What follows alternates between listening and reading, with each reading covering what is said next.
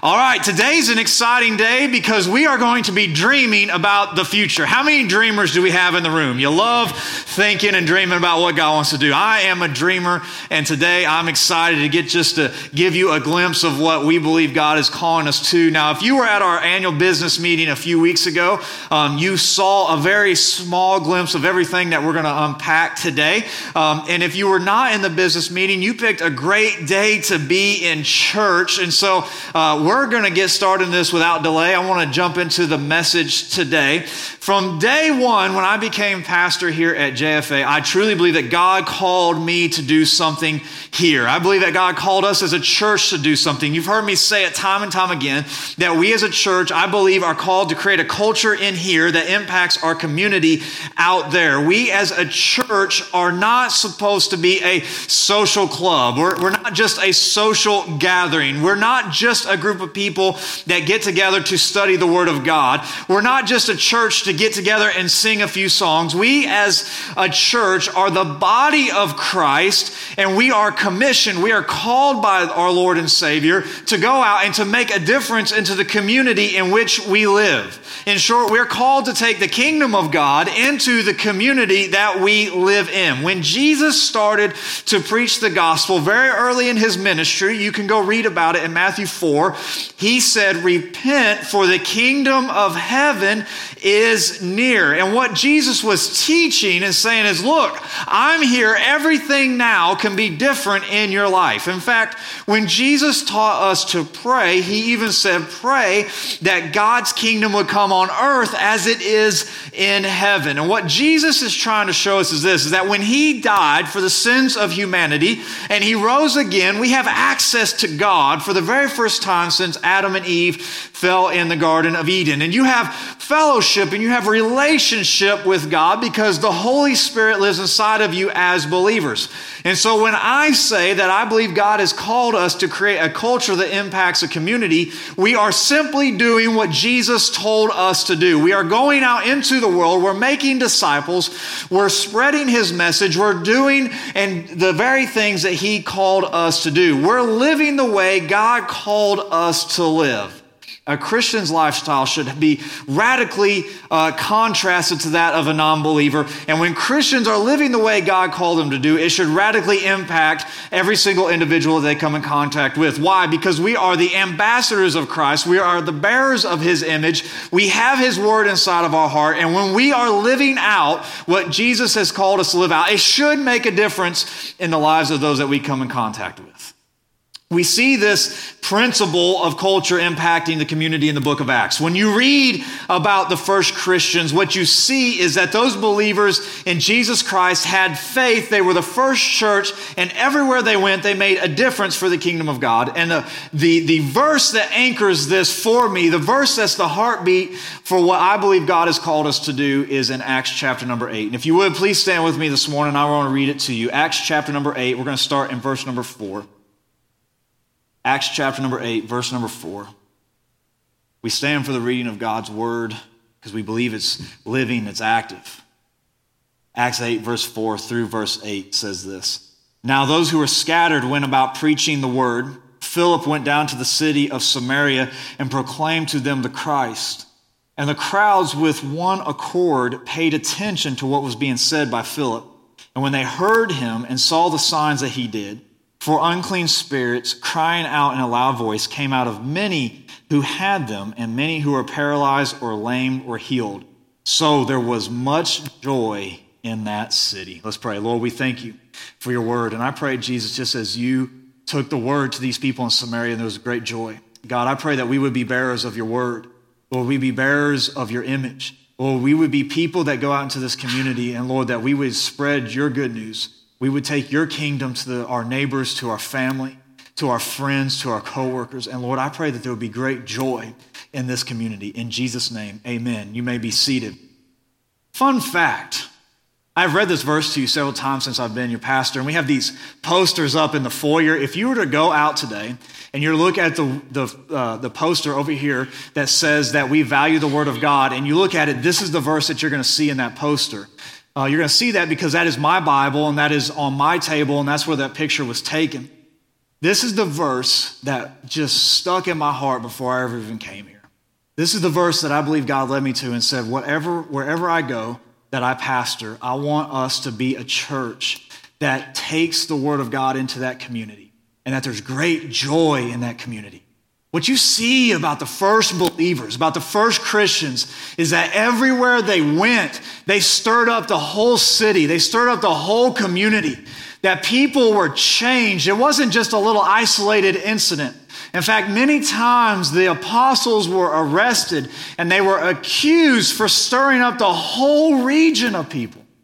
So we as believers, we're not called to just isolated little pockets here and there. We're called to make a difference inside of this community. And that's exactly what I believe God is calling our church to do. Now, some backstory for what's happening in this passage.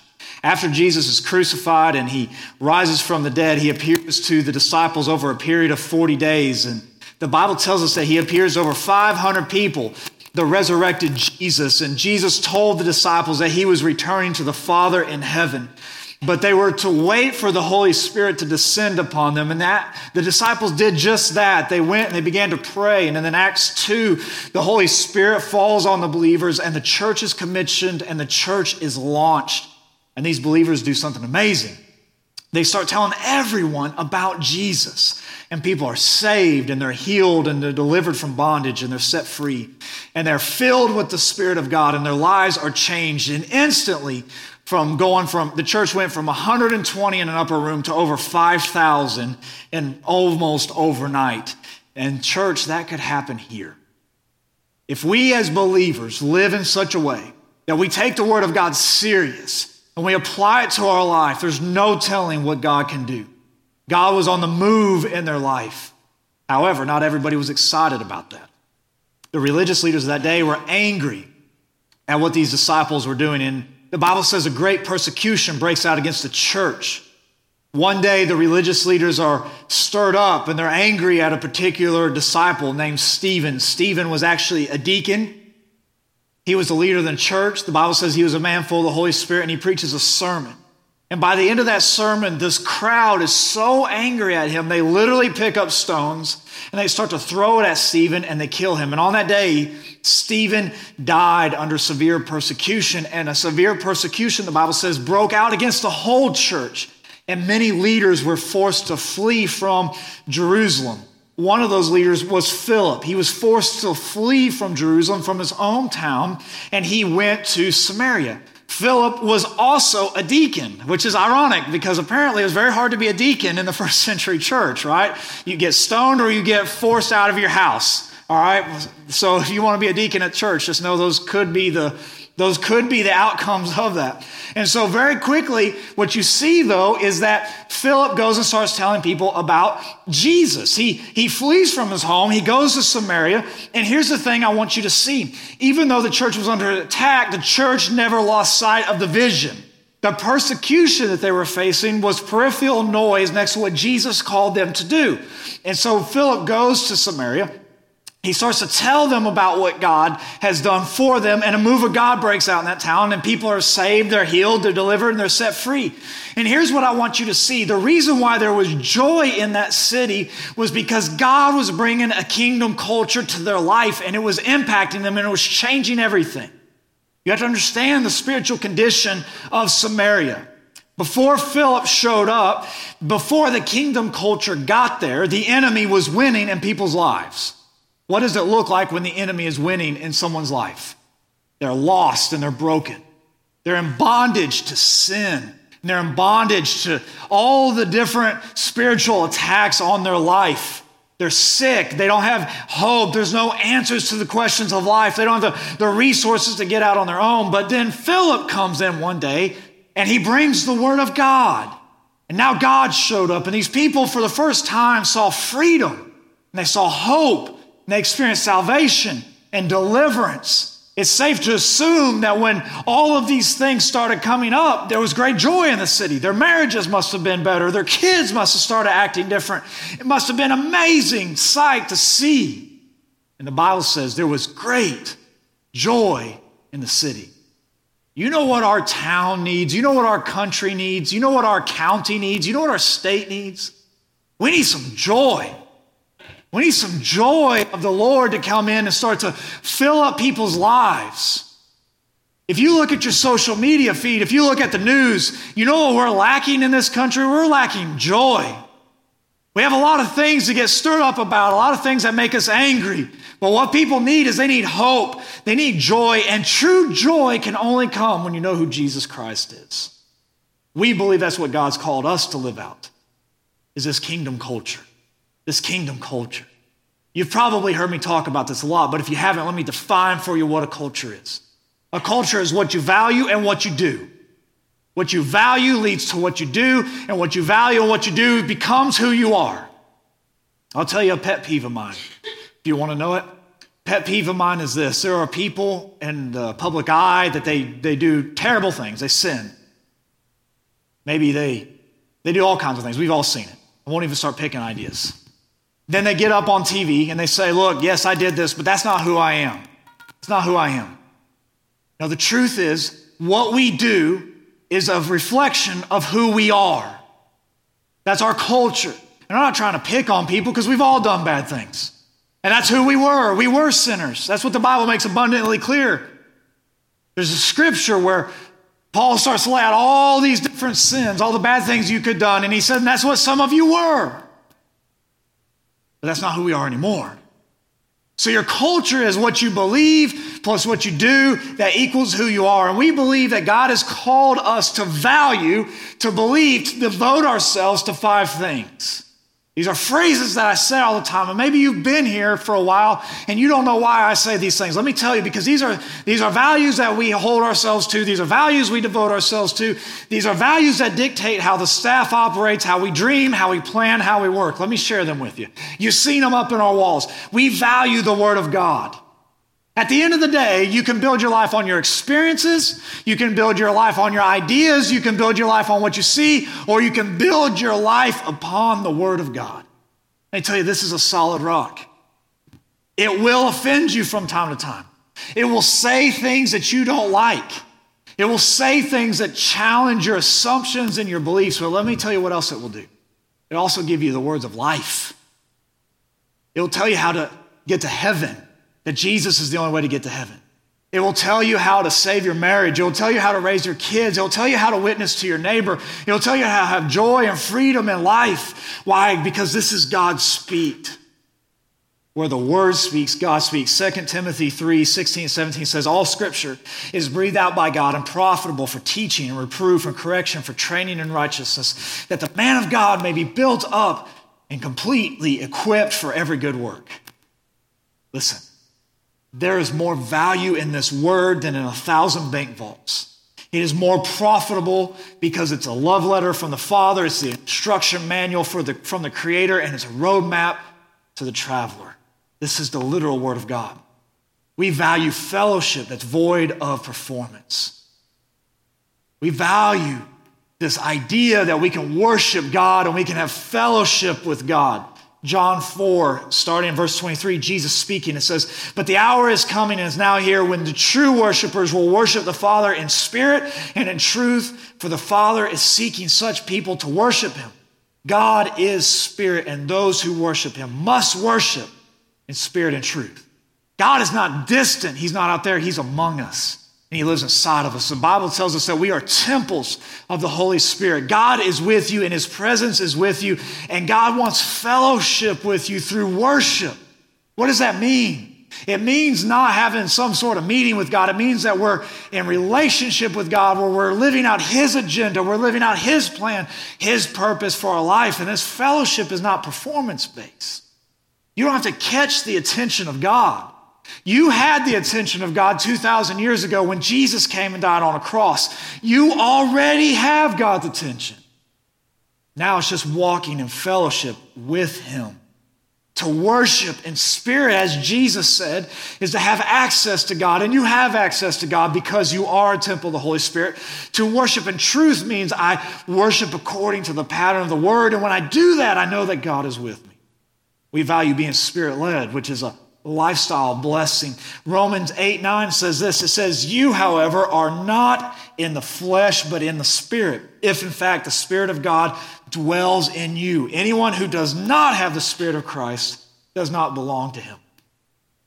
Scripture indicates as soon as you give your heart and your life to Jesus Christ, you make that decision to die to the old man or woman and start living for Jesus, that God places his Spirit inside of you.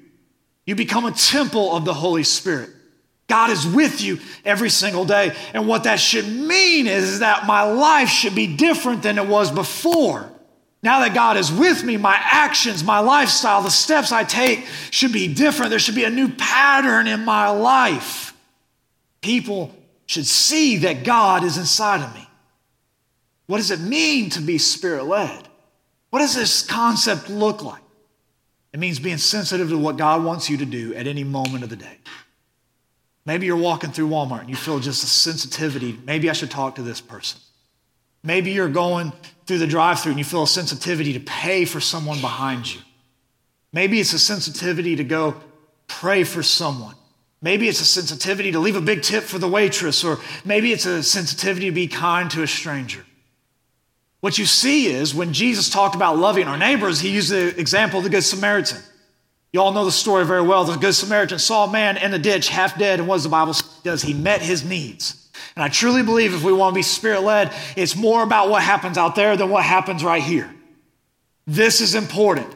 But this doesn't necessarily impact anybody out there. And what you see Jesus calling us to do, and what you see the early church did, was that they were Spirit-led, not just in the church, but they were Spirit-led in the marketplace.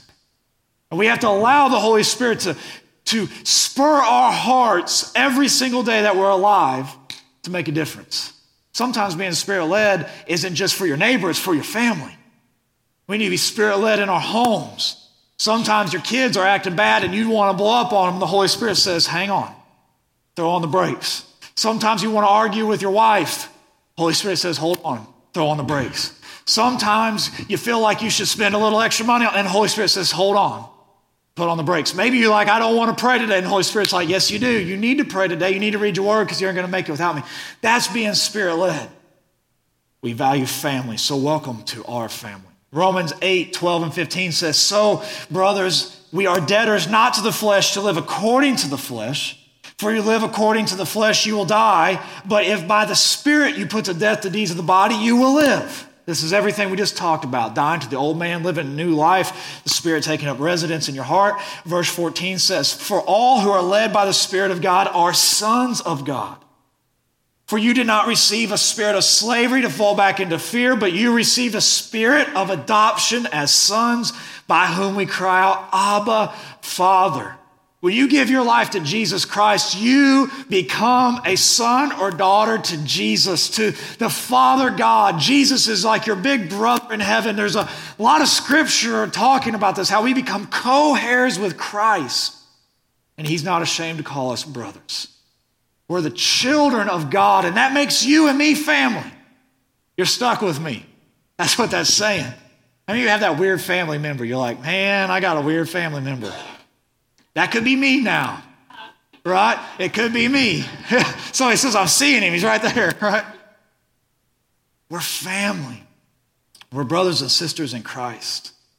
And that what you see of the first church is this beautiful picture of how they were in one another's homes and they were sharing with one another's needs. All of us need a second spiritual family. We need a spiritual support system. We need brothers and sisters helping us and holding us accountable, and we need brothers and sisters that we can serve. Last thing is we value the next generation of believers. Matthew 28:18-20 says, and Jesus came and said to them, all authority in heaven and earth has been given to me. Therefore, go and make disciples of all nations, baptizing them in the name of the Father and of the Son and of the Holy Spirit, teaching them to observe all that I've commanded you. And behold, I'm with you always to the end of the age. Jesus has called us and commissioned us to go make the next generation of believers. It's not about us four no more. It's about having a living, active lifestyle where we're looking for the lost and we're telling them about the hope that saved us. How many of you are thankful that somebody had the courage and the boldness to tell you about Jesus? I'm so thankful when I was in third grade that one of my friends said, why don't you come to church with me? Where would I be today if he had not invited me to Royal Rangers? Where would I be today if he had not taken the step of faith to say, you need to come with me? Listen, the gospel is the power of God for the salvation of every man, woman, and child. It's a paraphrase, my paraphrase of Romans 1:16. We have the power of God sitting at our fingertips to change people's lives. How dare we if we ever keep it from somebody? We got to share it with people. It's a hope for the broken marriage. It's a hope for the person thinking about taking their own life. It's the hope for the addict. It's the hope for the person that thinks they have it all together, but yet the fringes always seem to be coming apart. It's the hope for the person that thinks they're on the way to heaven because they grew up in the tradition of religion, but they never knew Jesus as their Lord and Savior. This is the hope. Now listen, these are the values that we have dictated ourselves to and devoted ourselves to. And church, let me tell you something. We have seen the results of that. Were you here on the best day ever when there was over 400 people here? Why was that happened? Why were those people here? Because you invited somebody. Okay, I thought you'd be excited about that. I'm losing my voice. I'm going to take a drink of water. Talk amongst yourselves. There were 400 people here because you invited them. You invited them. You remember when we blessed our friend Leela right down here who brought us a pizza so we could eat afterwards? That's being Spirit-led. That's what it looks like when we are living according to our culture. There were people here at the Christmas experience that coming around, having a good time as a family, hearing the Christmas story that would never darken the door of a church. But yet they heard that there was a Jesus, that there was a Savior that loved them. You should be here on Wednesday nights, and you should see the hundreds of kids that are running around here on Wednesday nights. It's crazy. It's amazing to see. What is happening? That is the result, that is the effect of us living according to a set of values that we believe God has laid upon our hearts. So we can either keep living that way or we can stop. I just assume that we keep going. And I think you are too. God's concept of ministry works. And we've seen the fruit of that here. Preaching the gospel, living according to the culture, devoting ourselves to that vision. When we stay faithful to that ourselves, to the vision of God, he is going to bring the increase in his timing. God controls that. The question that you and I have to answer is this: what do we do next? The answer is very simple. We need to create capacity for what God wants to bring, whatever God wants to do. We cannot control the increase that God wants to bring. We can't control how many people are here next Sunday. We can't control how many people are here on Wednesday night. We can't control how many people are going to come in a month. That's not our responsibility. The Bible makes it very clear. Paul said of the work of the ministry, he said that some plant the seed. He's speaking of the gospel message. Some plant the gospel message. Some people water it. There are people who come alongside of us and behind us and they reinforce what we told people. He said, but God brings the increase. Then Paul says something very encouraging to us in the next verse. He said, those who plant and water, that's you and me, he said, we're nothing in this equation. We're like, thanks, Paul. Thanks for building my confidence. He said, we're nothing in this equation. God brings the increase. So if you ask me, where are we headed as a church numerically, I will not give you an answer. You know why? Because God said that's not my responsibility. He didn't make me up here to start picking random numbers. What he said my responsibility was to plant and to water. And our responsibility as a church is to get ready for whatever God wants to do. So when you look at the state of the church right now, when you look at our church, when you look around, what do we need to do? The answer is we need to create capacity. We need to create capacity for increase. You know how on Thanksgiving, I was thinking about this. You know how on Thanksgiving, or yesterday when I went to Chewy's, either one, right? Have you ever sat there and you're eating so much, you're like, man, I need to let the belt out another notch? Like, has that ever been you? I did that yesterday, eating Chewy's. I ate 2 whole baskets of chips on my own with the creamy jalapeno sauce. If you've never been to Chewy's, you need to make a trip. It's good, ain't it? Thank you, brother. Thank you. I got a witness up here. You need to go to the Chewy's. You need to eat with the creamy jalapeno, all right? And the tortillas, because they're homemade right there, okay? The lady's over there with a big stone, and she drops one off. When it comes back around, it's ready to go, and she throws it in the basket, and then you get to eat it. It's amazing. I ate so much of that, though, the belt needed to go out another notch. I needed another size of pants, or I needed to make capacity for what I was increasing. And that's a weird analogy to use in a message, but that's kind of what we need to do. We're busting at the seams, if you haven't noticed. We need to create some capacity for the growth that God wants to bring. Everything we've done to this point has brought us to a place of necessity. The growth has created a necessity, an environment of necessity, if you will, to expand our capacity. If you were at the business meeting, I read you a passage of scripture, and I want to read it to you again. 2 Kings chapter number 4, starting in verse number 1, says this. It says, "Now the wife of one of the sons of the prophets cried to Elisha, 'Your servant, my husband, is dead, and you know that your servant feared the Lord, but the creditor has come to take my 2 children to be his slaves.' And Elisha said to her, 'What shall I do for you? Tell me what you have in your house.' And she said, 'Your servant has nothing in the house except a jar of oil.' Then he said, 'Go outside, borrow vessels from all your neighbors, empty vessels and not too few. Then go in, shut the door behind yourself and your sons, and pour into all of the vessels. And when one is full, set it aside.' And so she went from him and shut the door behind herself and her sons, and she poured. But as she poured, they brought vessels to her. And when the vessel was full, she said to her sons, 'Bring me another vessel.' And he said to her, 'There is not another.' Then the oil stopped flowing, and she came and told the man of God. And he said, 'Go and sell the oil and pay your debts, so you and your sons can live on the rest.'" Now, we want to keep the word of God in context, so understand that as we read this, we need to look for principles. Here's the principles we need to see from this widow. She had a need in her life. Her husband had passed away with some debt to his name, and now the creditor was going to come, take her sons, and put them into forced labor in order to pay off his debt. Obviously, this mother is worried. She's scared. She runs to Elisha, and Elisha tells her, what do you have in your house that you can use to meet your need? And she says, "I have a little oil." And he said, "Good. Go borrow a bunch of vessels. Start pouring that oil in there. When the oil stops flowing, come back and see me." And I believe this is a metaphor for what we need to be doing here. When we are faithful to God, he brings increase as long as we have capacity to. Let's just think practically. If we run out of seats, if we run out of parking spots, why would God keep bringing people here? Because we don't have anywhere to put them. We have to create capacity. You look around even this morning during flu season, there's not too many empty chairs in this room this morning.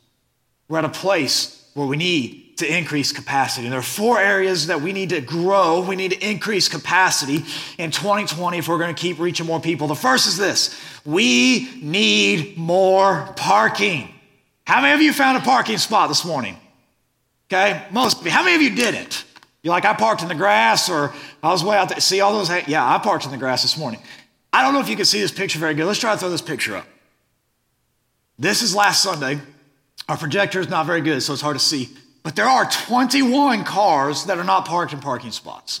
If you can see that, 21 cars are not parked in parking spots, and every parking spot is full. Now, if you're driving down the road and you look at our parking lot on Sunday morning, do you see anywhere to park? No. Would you pull into our parking spot? No. You're going to keep going. It's amazing how many people are coming to our church, but we are out of parking.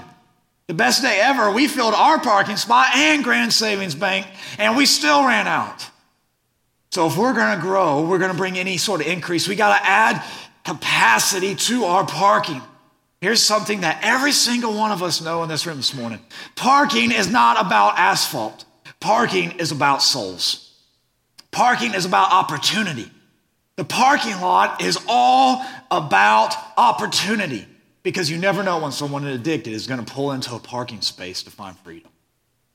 You never know when someone at the end of the rope is going to park into that parking space and find purpose. You never know when a lost person is going to pull into a parking space and find Jesus. And if there's no parking space, we know that they're not going to stop. Parking is the most pressing issue of capacity that we have right now. And nothing can fix it except more parking. We need more space. We've already started putting out a couple bids for the parking lot. We're looking at a ballpark estimate of around 60,000, give or take a few thousand, one direction or the other, to increase the parking lot.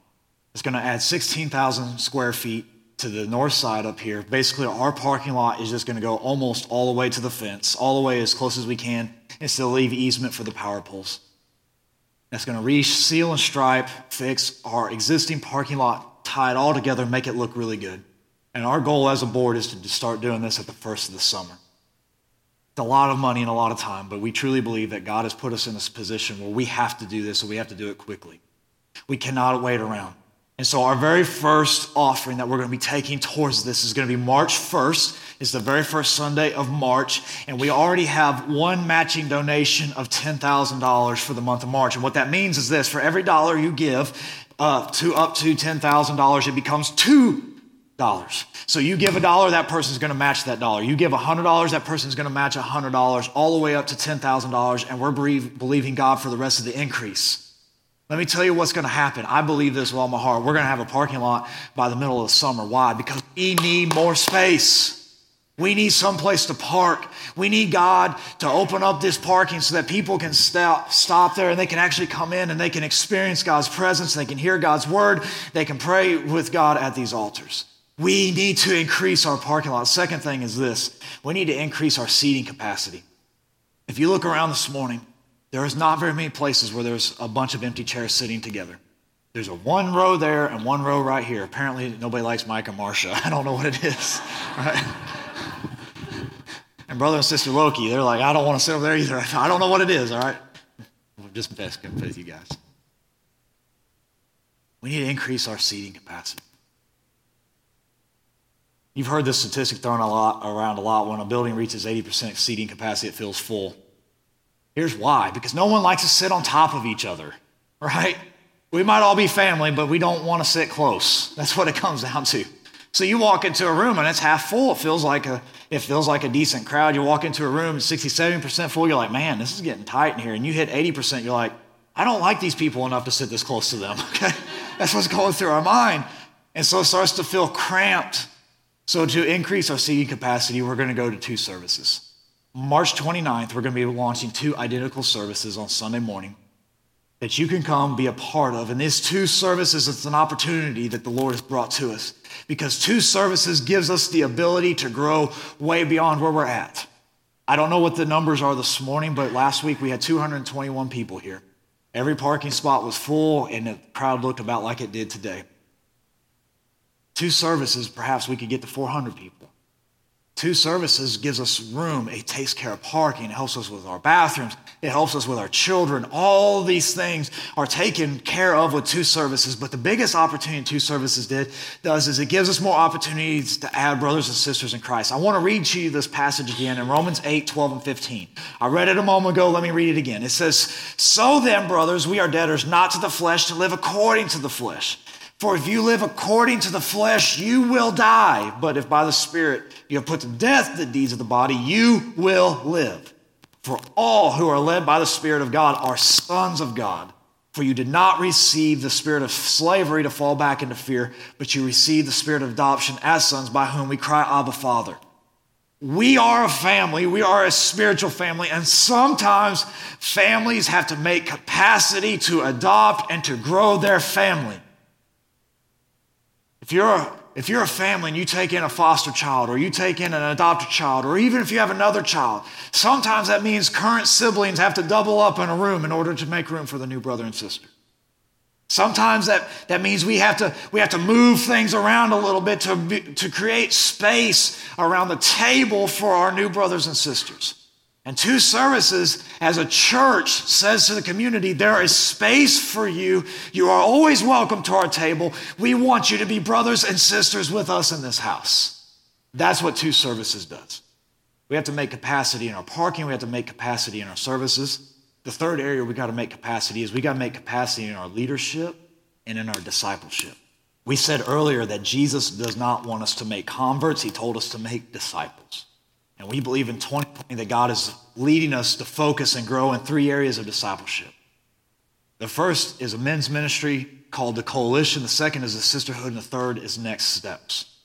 I was praying a lot about the leadership and the direction of discipleship in this church for the year of 2020. Basically, as soon as I got here, our church has a very successful history of connect groups. In fact, they're so successful that at the last break, there was one group that said, look, we're just not giving up. All right, we like each other too much. We're going to keep going together. And I was like, man, that's awesome.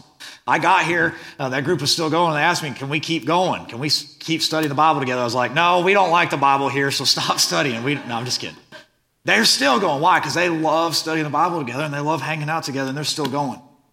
And so I was praying, God, how do we approach this year with discipleship? And I was praying about connect groups. And I was praying about all these things. And what I could not get away from, my spirit could not get away from the idea that we need to focus on men in this church and in this community in this season.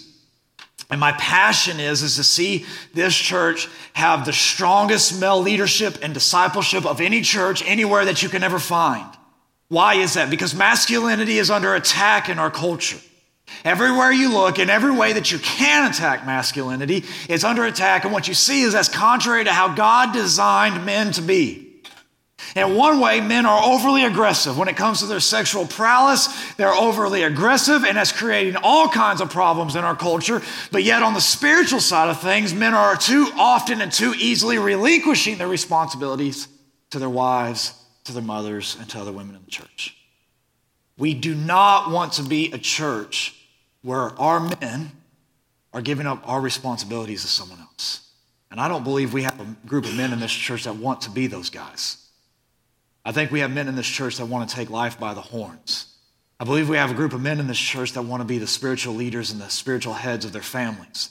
I believe we have a group of men in this church that are ready to charge hell with a squirt gun. We just got to point at what direction we need to go. And we're going to have, thank you for laughing, buddy. Thank you. You just keep on going.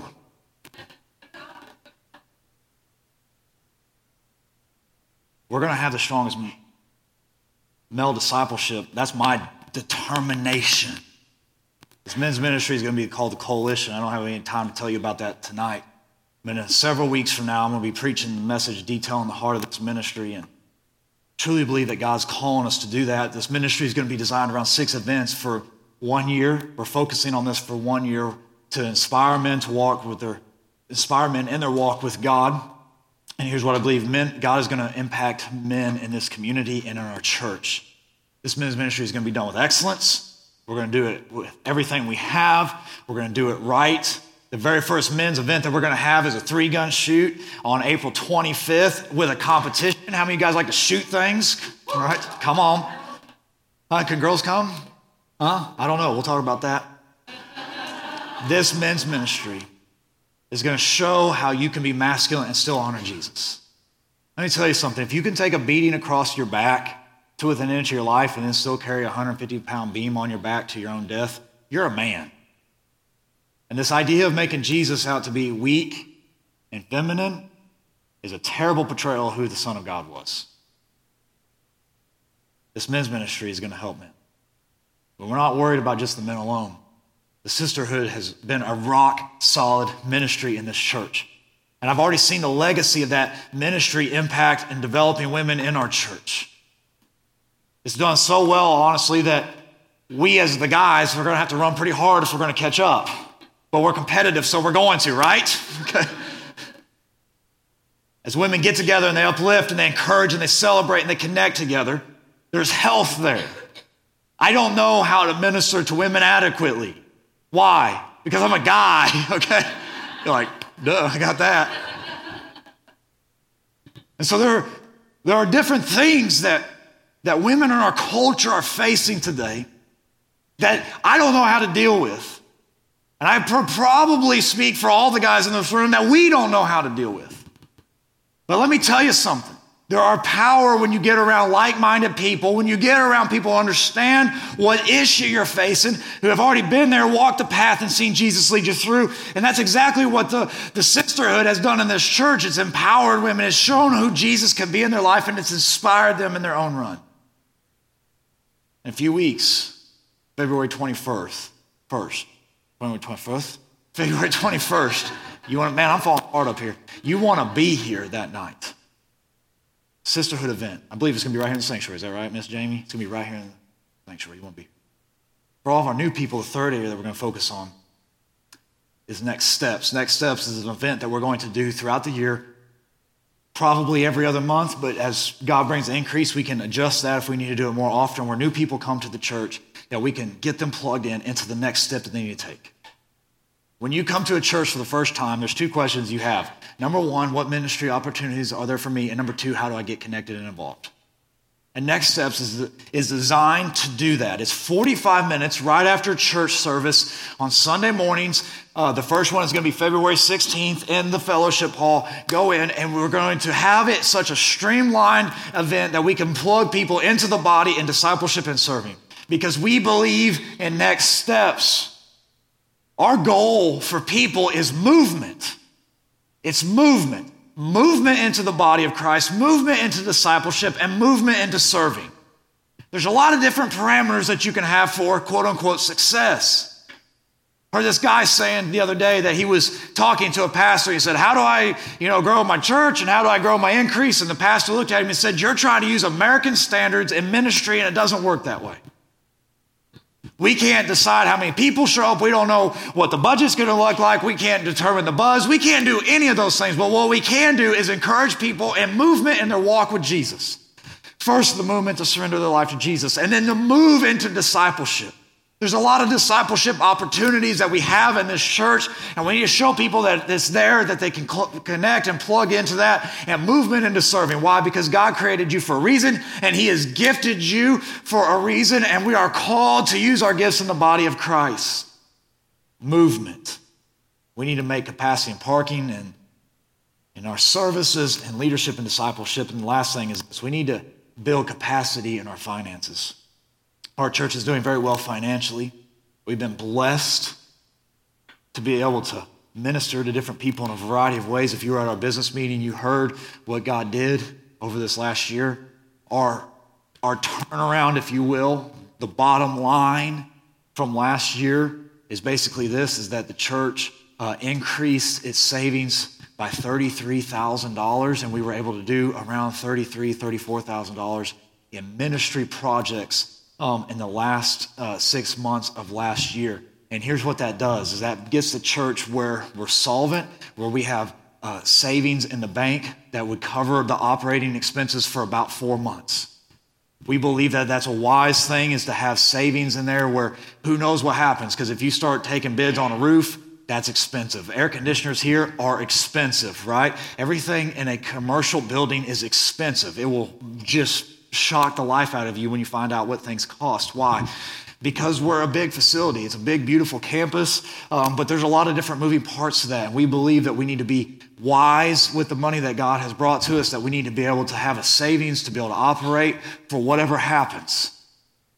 But the thing of it is that we have a beautiful building over here to our left where our kids meet every single week, but there is some debt on that. And it's our heart and our passion that once we put this parking lot in, that we really focus on trying to pay off that debt as quickly as possible.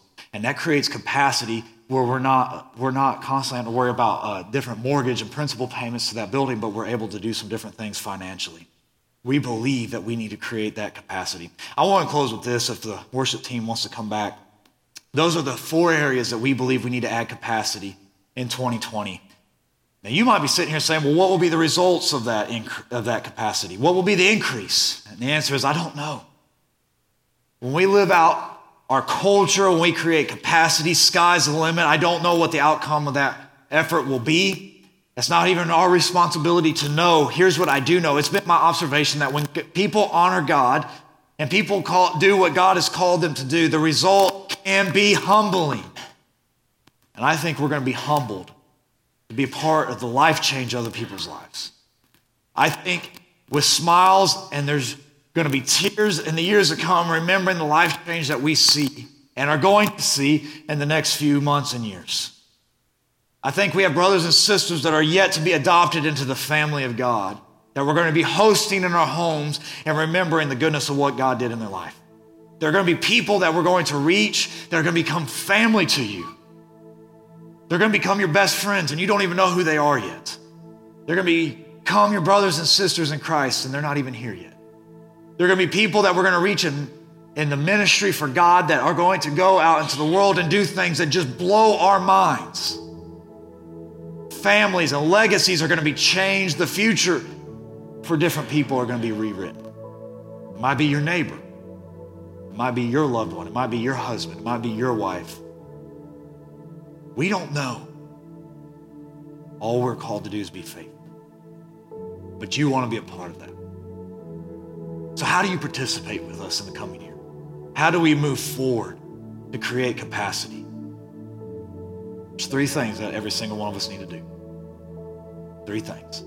First is this. We need to live out the culture. Culture is what's brought us to this point. It's what's going to take us there. We as individuals, not on Sunday, but on Monday, on Tuesday, on Wednesday, Thursday, Friday, Saturday, we need to value this word for our life. We need it feeding us. We need it nourishing us. We need to value our relationship with God. We need to value being Spirit-led every single day with every person we come in contact with. We need to value the next generation of believers and of disciples. And we need to say to everybody, welcome to our family.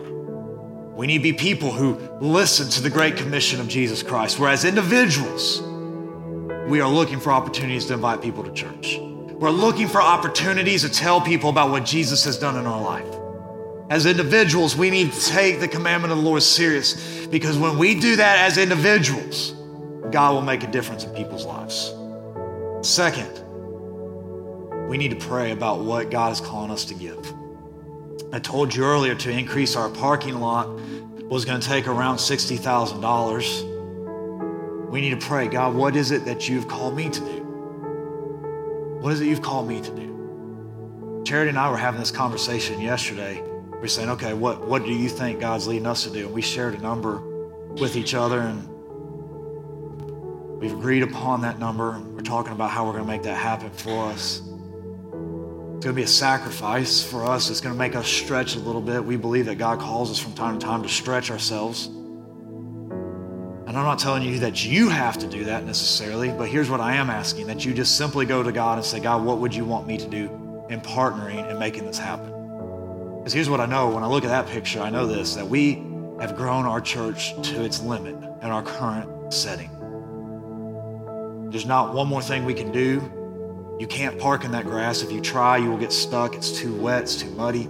We need a parking lot. So for me and for Charity, this isn't about asphalt. For me and my deacons, this isn't about asphalt. This is about opportunity. And so I'm asking you just simply to go to the Lord and say, God, what would you have me to do?